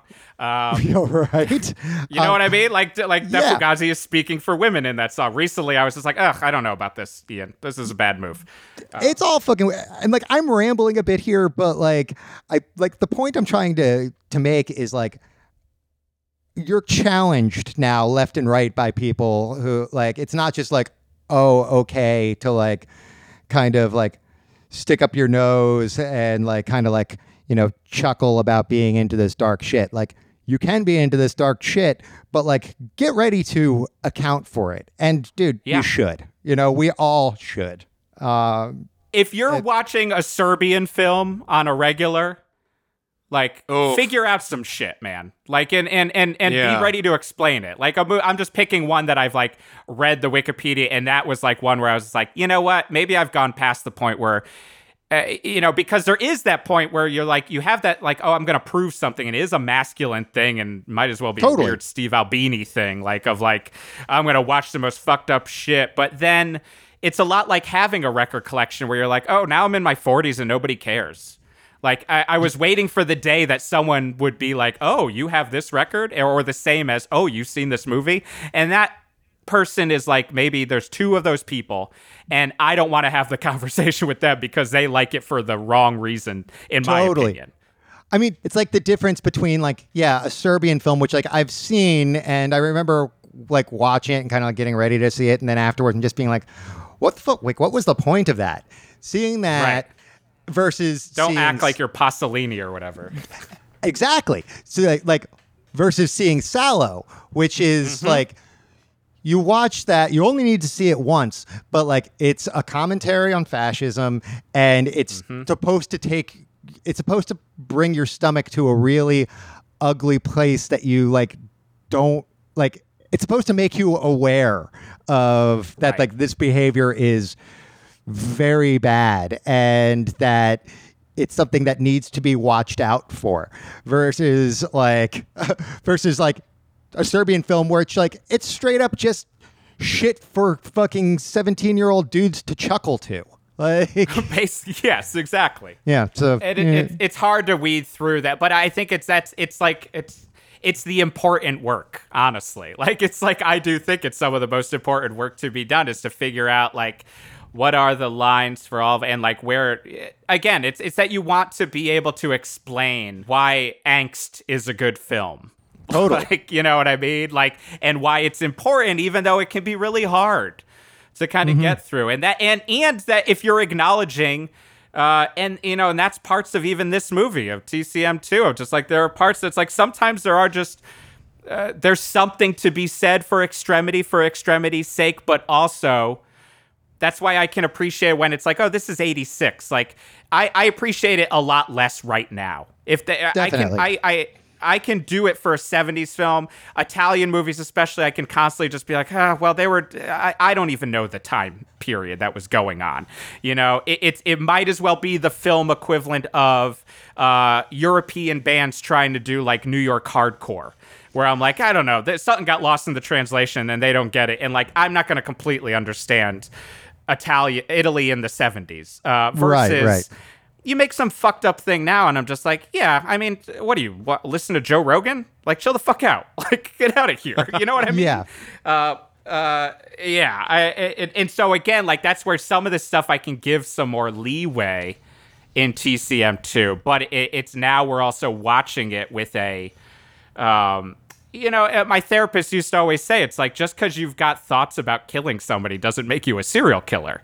Totally. But you still should reckon with those thoughts. Like, those thoughts are important to listen to. And it's the same as whatever you put on film. And that's why especially the, like, Bubba's Got a Girlfriend section is like, okay, it's like kind of, it's dark black comedy, whatever. But like, even if it's just your subconscious and you didn't know what you were going for, either Toby or the writer or both of them together, what did it translate into? And it translates into a kind of uncomfortable world that, especially now, I'm just like, I can't watch that scene maybe again. Like, it's a bummer. Definitely. In a different way than just Bill Moseley's annoying to me. You know what I mean? I don't know. I think we're probably getting close to, like, we should kind of wrap up our thoughts on TCM2. Do you think so, Frank? Yeah, Berdan, I just want to hear more of your thoughts of just like, if there's anything we didn't cover. Definitely. Or anything that you like overall, the feelings of the film, that you wanted to discuss. Let's see. No, I think that we kind of touched on all of it. And I think that we're largely in line with each other in that, like, there are some like really endearing moments in the beginning, and then there's like it kind of starts to drag around the halfway mark. In some ways a very positive uncomfortable, in some ways a very like just kind of lazy uncomfortable, and that by the end of the movie, or by like the 3/4 mark, it just kind of repeats itself. I like a lot of the scenes where it's just kind of like repeating itself. Like, I think that the scene where like LT gets skinned, and then like exists afterwards and like goes to like, goes to like cut the rope on Stretch. Like, I think that's really effective. Like, there's definitely good things about it, but like overall, like the vibes just kind of whatever. And, I still really like this movie. But I like it way more as like a time and place thing. And I couldn't see, somebody watching it for the first time in 2020, like at the same age that I saw it for when I was a kid, having the same kind of takeaway.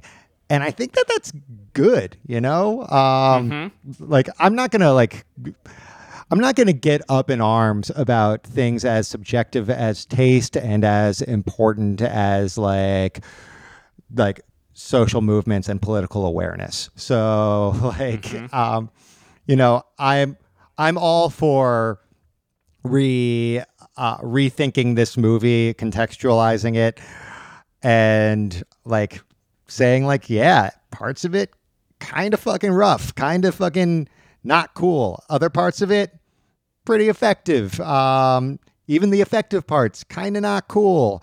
But I'll watch it again, I'm sure, within the next year, because I'm a piece of shit and a creature of habit. So whatever. And ultimately, you think if Rob Zombie did a remake of it, it would be tasteful and would totally work in the end. I think that a thing that I really like about this, and I think the reason why I loved it to begin with, and I remember the first time I ever spoke to our mutual friend Adam Fuchs was trying to justify this movie to him over the phone. Jerry and I had just watched it, and they talked, and he's like, my brother hates it, and so I got on the phone with him and like kind of yelled about TCM2. But the reason that it works is because it's such a departure from the first one, and because it does not give you what it's supposed like it doesn't give you what you want. It doesn't give you what it's supposed to be. And it's a beautiful fuck you in that regard. So it works. But like it's problematic as fuck, as so many other things, as 3/4 of the things that I fucking listen to and watch and read are, and whatever, 40-year-old man. That's the beauty of life. Yes.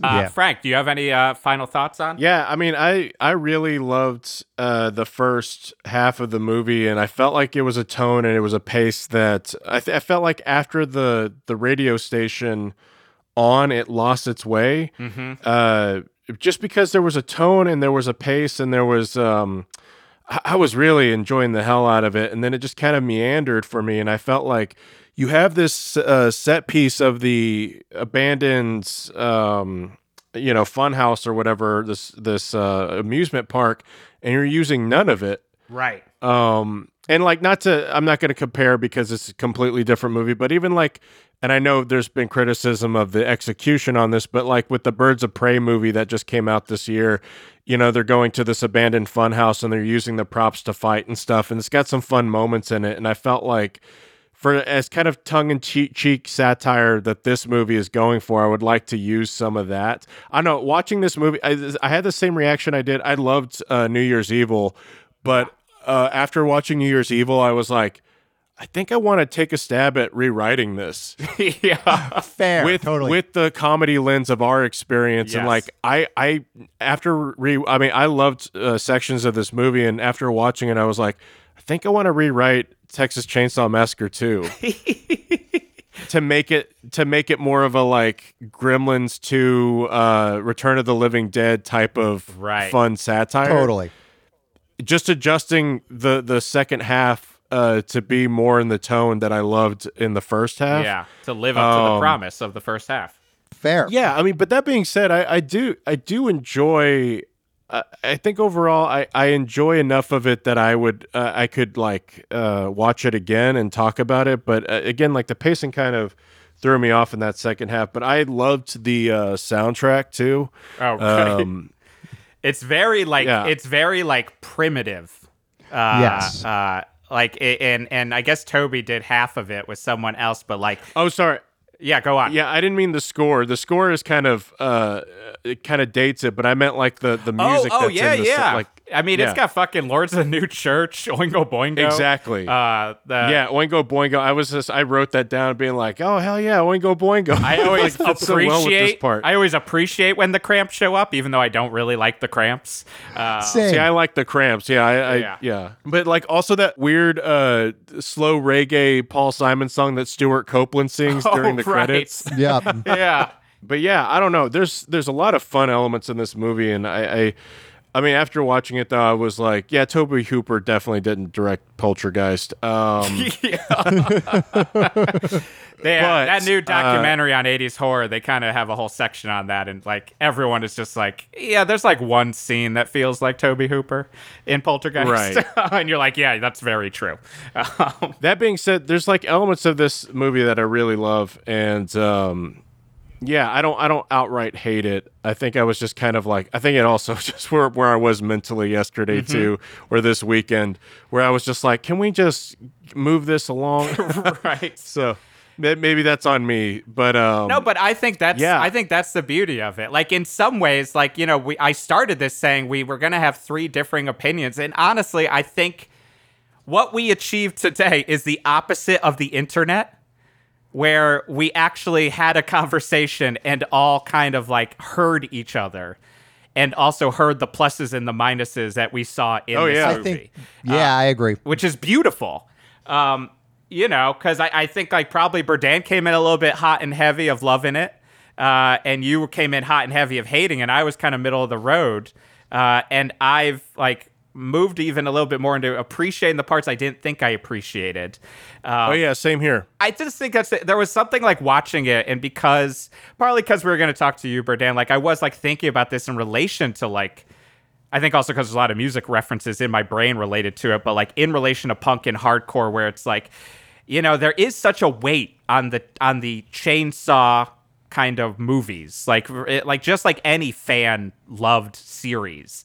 And it's like so many debates could be had of like the merits of like, oh, but two betrayed this from one and this and that. And it's all this stuff that, much like in punk and hardcore, I don't think the band is thinking about. And I don't think Toby was like, I can't betray the fans' belief in what are the important artistic elements of one. And that's what I do appreciate, is that like this movie is like kind of a big fuck you. Totally. In the best way kind of possible, and in the worst ways possible. And like, I don't know, in some ways, not to make, but like, as opposed to the beautiful art that TCM1 is, I think like this is the opposite, where it's beautiful in that it doesn't work sometimes at all.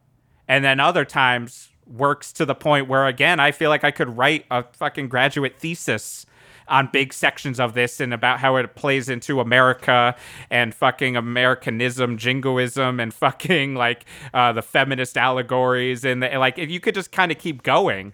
And I think that's kind of beautiful. And as a movie that I will probably watch parts of it again in the next year or two, it's also like, oh, if I saw this poster, I would buy it immediately. You know what I mean? Like, I would just like, yeah, this would be part of my collection. What a beauty it is.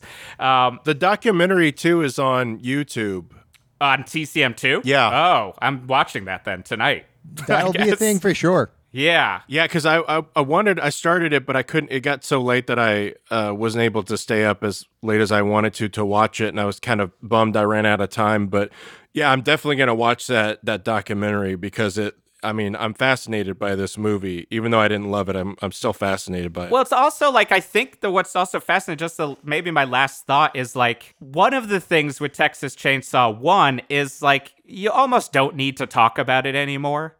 It's like if someone's talking about Sabbath or like Led Zeppelin, and you're or honestly any punk documentary where like you got to understand what the Sex Pistols were like, and I'm like, yeah, man, I get it. Like, I'm still not going to listen to the Ramones. I don't know what to tell you. Boo. Yeah, I know this is one of my Garlock pain in the ass opinions, but like I've read plenty of books on TCM1. Like, if I see a horror documentary, I'm gonna know what they say already. There is something also just interesting to me that like this is the TCM2 is the most important other movie in that, like we were talking about with 3 is just kind of a movie. Like, the 3 is just when the studios were just like, we got to keep making Leatherface movies. Yeah, sure, the Sawyer clan can be whatever. Like, it's whoever's there. Viggo Mortensen, sure, he's a relative, maybe. Who cares? All we need is Leatherface. But, like, 2...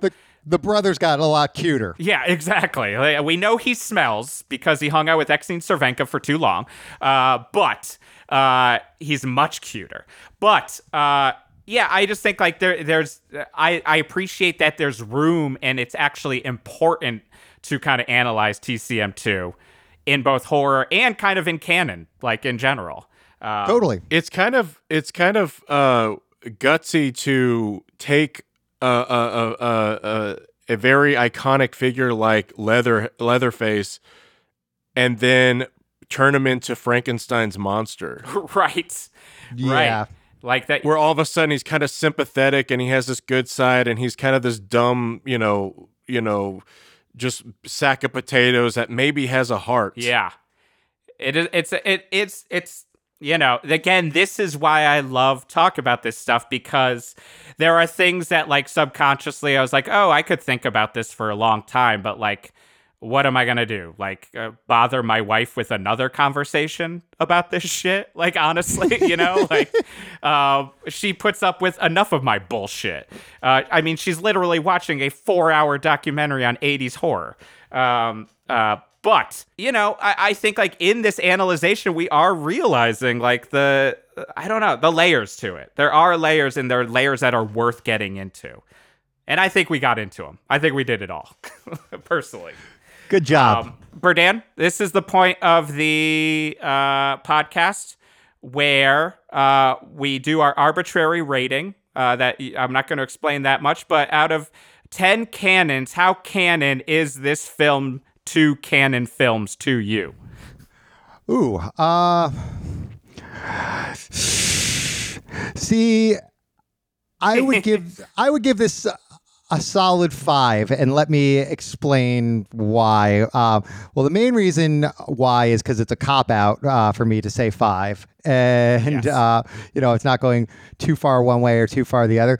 When I think canon films, I think, I think Masters of the Universe and Death Wish 3, Yes. I think that those are 10, where I think that if this was just like an MGM thing, it would still make sense and it would still work, I think that this is like a decent movie, for what it's worth and for where it stands. So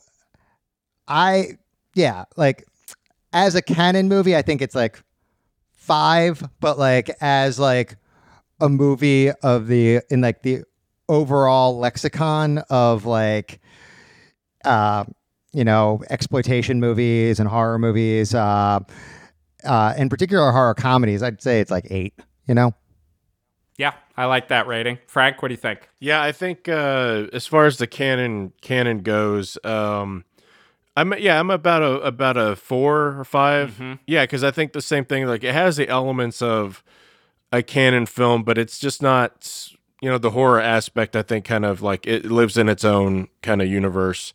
Yeah, that's about where I'm at. Yeah, I'm gonna do a 4.5. I'll split the difference just because I agree. It's the thing where like I realized in all of our talking we didn't ever once mention the canon stink.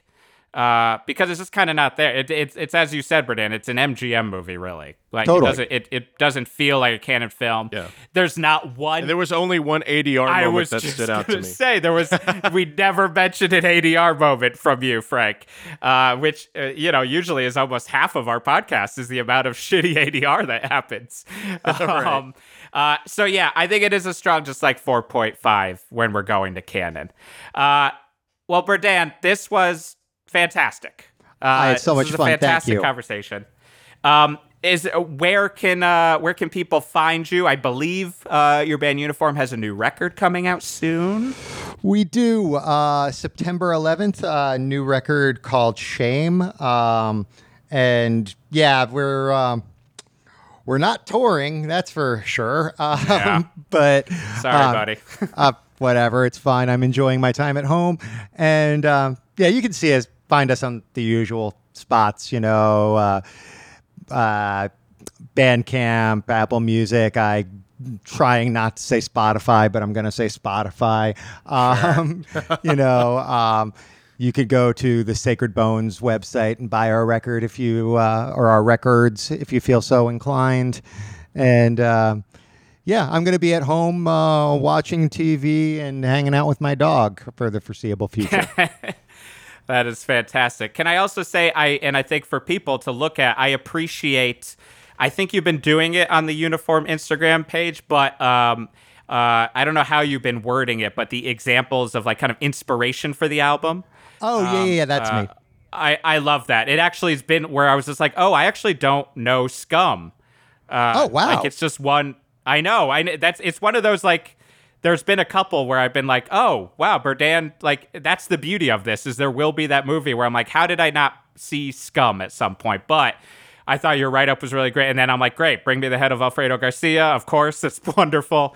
But good references to kind of the inspiration. I think you're doing a great job on those write-ups, and I love that. Thank you. And I think people should check that out, and I'm probably going to try to watch Scum tonight. I think well worth your time. I think it's on YouTube. I know a lot of the Alan Clark movies are on Amazon Prime, not to give Amazon any free advertising, but it's there. And I didn't realize that who's the main actor in Scum? Not to get too digressed, but dear fucking Lord, Ray Winston. Because I was just rewatching The Proposition. And then all of a sudden I was like, oh, like fucking Ray Winston. What am I doing not watching Scum? Either way. So everyone should check out the new Uniform when it comes out. You've got a great new video that is out now. For us, reach out to us at the Canon at Instagram, at Twitter, and at gmail.com. 1 N in the first one. And again, the second anything one. you got to say to us. What? For 2 N's. Oh, my God. I'm never going to get this right, Frank. 2 N's in the first N canon. Ugh, I'm tired. That's all right. It's so hot. Yeah, first canon is with 2 N's, second canon is with 1 N. Why do I do it? Why do I try to do it, Frank? Why don't I let you just do it? You're smarter than I am. Well, we can also we've mentioned it before, but also just, again, pick up Austin Trunick's The Canon Film Guide, Volume 1, 1980 through 1984. Yes. We get no kickback on it, but man, it's a really cool book if you're into Canon films. My Canon bro gifted me that. My Canon bro being Frank. I appreciate it. It's a great book. So check that out. And then, check out the rest of our episodes. Like, rate, review, and all that good stuff. Please. And until next time, My name is Jeff Garlock. And I'm Frank Garcia Hale. And this is The Cannon. Cannon. You got one choice, boys. Sex with a star.